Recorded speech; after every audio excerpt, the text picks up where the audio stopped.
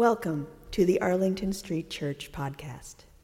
Founded in 1729, Arlington Street continues today as a gathering place for progressive people of faith in the greater Boston area and beyond. We are located at the corner of Arlington and Boylston Streets, across from the Public Garden in Boston, Massachusetts.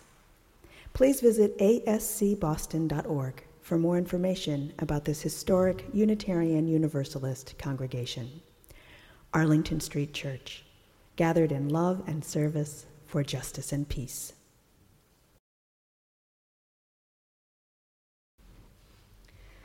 Before Judaism became monotheistic, Yahweh had a wife.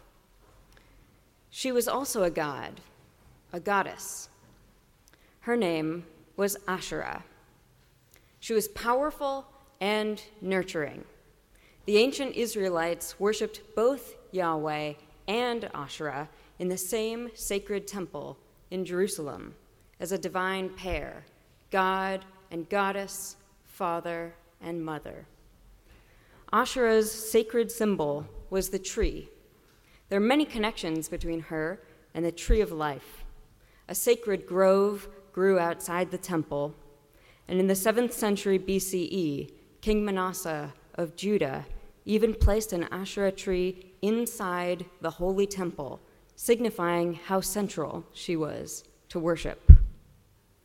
Last year, when the Dead Sea Scrolls came to Boston, I was so excited to go see the exhibit at the Museum of Science. There, I saw 100 of these goddess figurines on the wall, made out of red clay. I learned that archaeologists have uncovered 2,000 goddess figurines commonly used in household worship in ancient Israel. Imagery and inscriptions on pottery from the same period also invoke Yahweh and Asherah.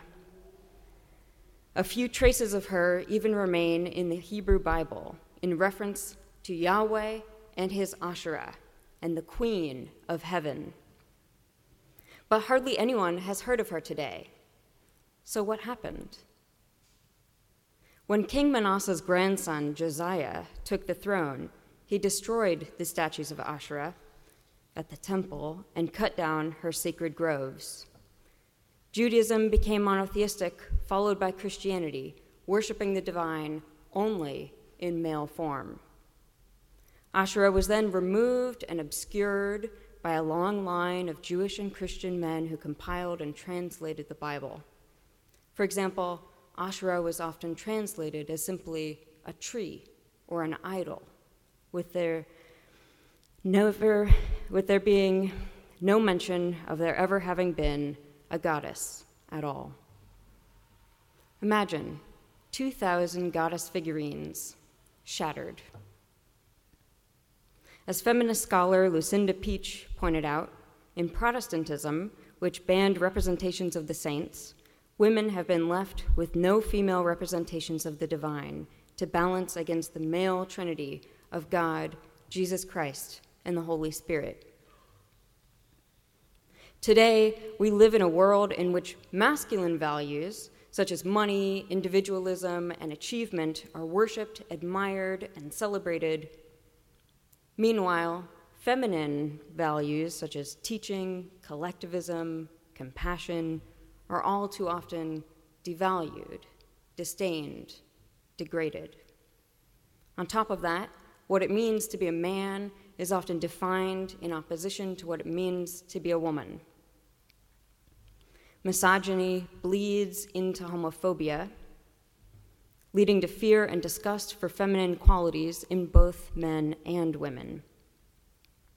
Men suffer because they are encouraged to devalue women and children and things that make them seem weaker. Patriarchy has had a devastating effect on human relationships and the earth. Society glorifies war over peace, wealth over the environment. Women and men alike have suffered the horrors of male-driven wars in Iraq, Afghanistan, and many other parts of the world. Gaia, Mother Earth, has been devalued, exploited, and abused the way women have been devalued, exploited, and abused. In the pursuit of profit, Sacred mountains and sacred groves have been destroyed. The ocean and the ozone have been polluted to the peril of us all. With all the stories of domestic violence in the news about the NFL, I wonder, would these men be hurting women if they were raised with an image of God as a woman? Kim tells me that Phyllis Richter says, if you're a woman looking for a man, find a man who loves his mother. The world is so out of balance from patriarchy. How might we help bring it back from the brink by turning to the feminine face of God? Today is a day of hope. It is the International Day of Peace and the People's Climate March in New York. With this in mind, let us take time to reflect on the role of the sacred feminine in our lives and in the world. What would it look like to reconstitute 2,000 shattered goddess figurines? I imagine us invoking the power of the feminine divine to love and honor all aspects of ourselves and to love each other into greater wholeness. Such power can change human relationships and our relationship with the earth. The world was once alive with goddesses and worship of the feminine divine. What would it mean to call some of them back into this space today? From Greece, Artemis, the hunter; Athena, goddess of wisdom; Aphrodite, the goddess of beauty. From Egypt, Hathor, goddess of love and laughter; Nut, goddess of the stars and the sky, and her daughter, Nephthys, the goddess of funerals. From China, Kuan Yin, the goddess of wisdom and purity, who had 1,000 arms symbolizing her infinite compassion. And Ma Ku, the feminine spirit of goodness in all people. From Hawaii, Pele, the goddess of volcanoes. From the Carolinas and Tennessee, Selu, the corn mother of the Cherokee. From Central America, Chicomacuatl, the Aztec goddess of nourishment. These goddesses were worshipped by both men and women. What goddesses would you call on for protection, guidance, and inspiration today? Some are associated with our concepts of femininity like love and beauty, but then there's the Egyptian goddess of scorpions. How does that fit into our gender binary? It doesn't. Ancient female deities are diverse and multidimensional. They take us beyond the gender binary. They blow open our ideas of masculinity and femininity. They show us how gentleness can coexist with power, and tenderness and mercy can coexist with anger and justice. Female deities and images of the divine show us a new way of relating to each other and to the universe. Many goddesses have a strength that does not sit well with the Victorian notion of the weaker sex. They are not confined to the private sphere or the 1950s notion of women's work. Hestia is the Greek goddess of the political realm, who oversees town hall meetings and state affairs. Lakshmi is the Hindu goddess of wealth and prosperity. Kali is the Hindu goddess of time, death, and destruction. A fearsome figure, she wears a strand of skulls as a necklace, but protects those who pray to her with motherly love. Goddesses who are associated with motherhood are often portrayed as extremely powerful, even ferocious, like a mother bear or a lioness. In fact, there's long been a connection between the feline and the feminine divine. For those of you who have cats, you know they think they're gods. Stretch your mind back before people were watching cat videos on YouTube 5,000 years ago to the beginning of cat worship. The Egyptian cat goddess Bastet was the protector of the home. She routed out rats, preserving public health. A fierce defender who fought tooth and nail for those she loved, she was the guardian of women and children. She was also the protector of the pharaoh, as well as the chief male sun god, Ra. The cat goddess represents physical strength, selfless devotion to others, a willingness to fight for them, and the ability to protect them. One of the earliest representations of the mother goddess, Sybil, from 8,000 years ago, depicts her giving birth on her throne with her hands on two lionesses at her side. Reverence and awe for birth and creation seems to be where the initial impulse to worship comes from. A mother goddess figurine, the Venus of Willendorf, is the oldest carving in the world, dating back 30,000 years. Unitarian Charlotte Perkins Gilman wrote a book on his religion and hers. Because men were hunters and soldiers, she says, the main crisis in their life was death, and patriarchal religions tend to focus on what happens after death. For women, on the other hand, glory was in giving life, not in taking it. This poses an interesting question. What would a birth-centered religion look like? Gilman says it is much more in line with social progress and the common good. To the birth-based religion, she says, the main question is, what must be done for the child who is born?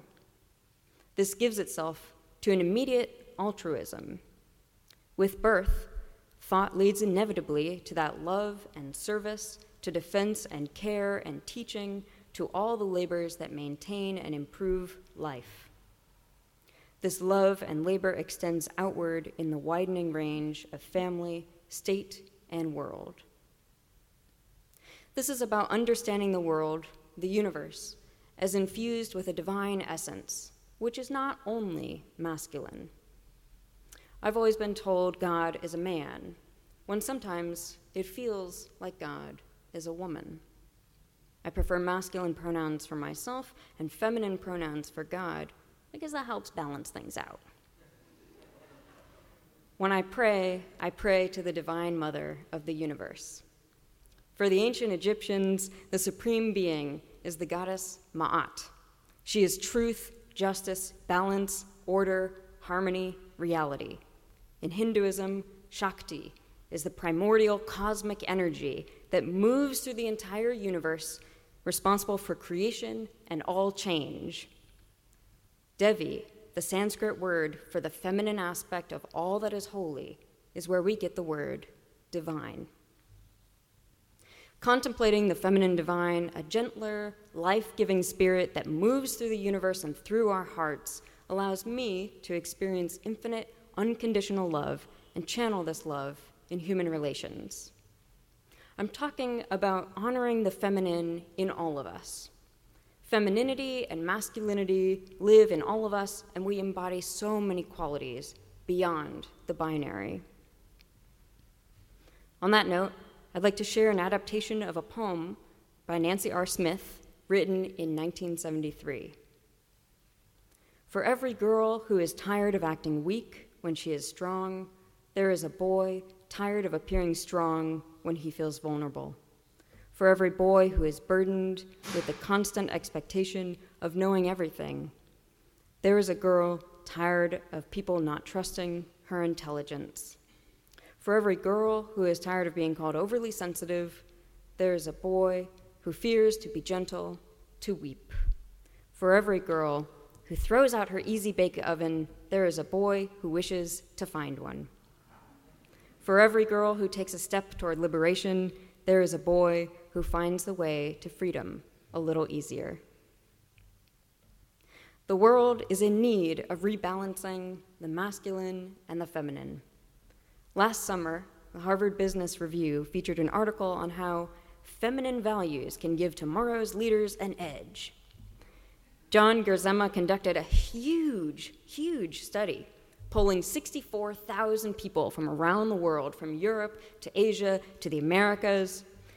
The overwhelming majority said the world would be a better place if men thought more like women.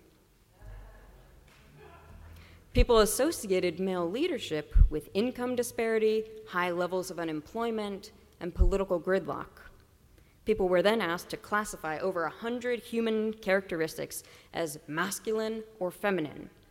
It turns out folks see feminine qualities as the ones that are essential to leading in an increasingly social, interdependent, and transparent world. In fact, 8 out of the top 10 qualities for modern leaders are viewed as feminine, including being patient, flexible, intuitive, and collaborative. The good news, of course, is that these are simply human characteristics, and we can all cultivate them, whatever our gender, for the good of the world and for the good of ourselves. What might it mean to invite more of the feminine divine into our spiritual lives? Let us give ourselves permission to experiment with different ways of being and reconnect with parts of ourselves we may have been told were less than sacred. Let us celebrate the feminine and masculine in ourselves and in the world. By appreciating all parts of ourselves and each other, we honor the feminine and divine and contribute to a more peaceful and loving world. Let this day for peace and for the earth remind us to work for justice, equity, and compassion in human relations and the interdependent web of all existence. May the power of the sacred feminine in us direct us and sustain us and lead us to a better future. Amen. Blessed be.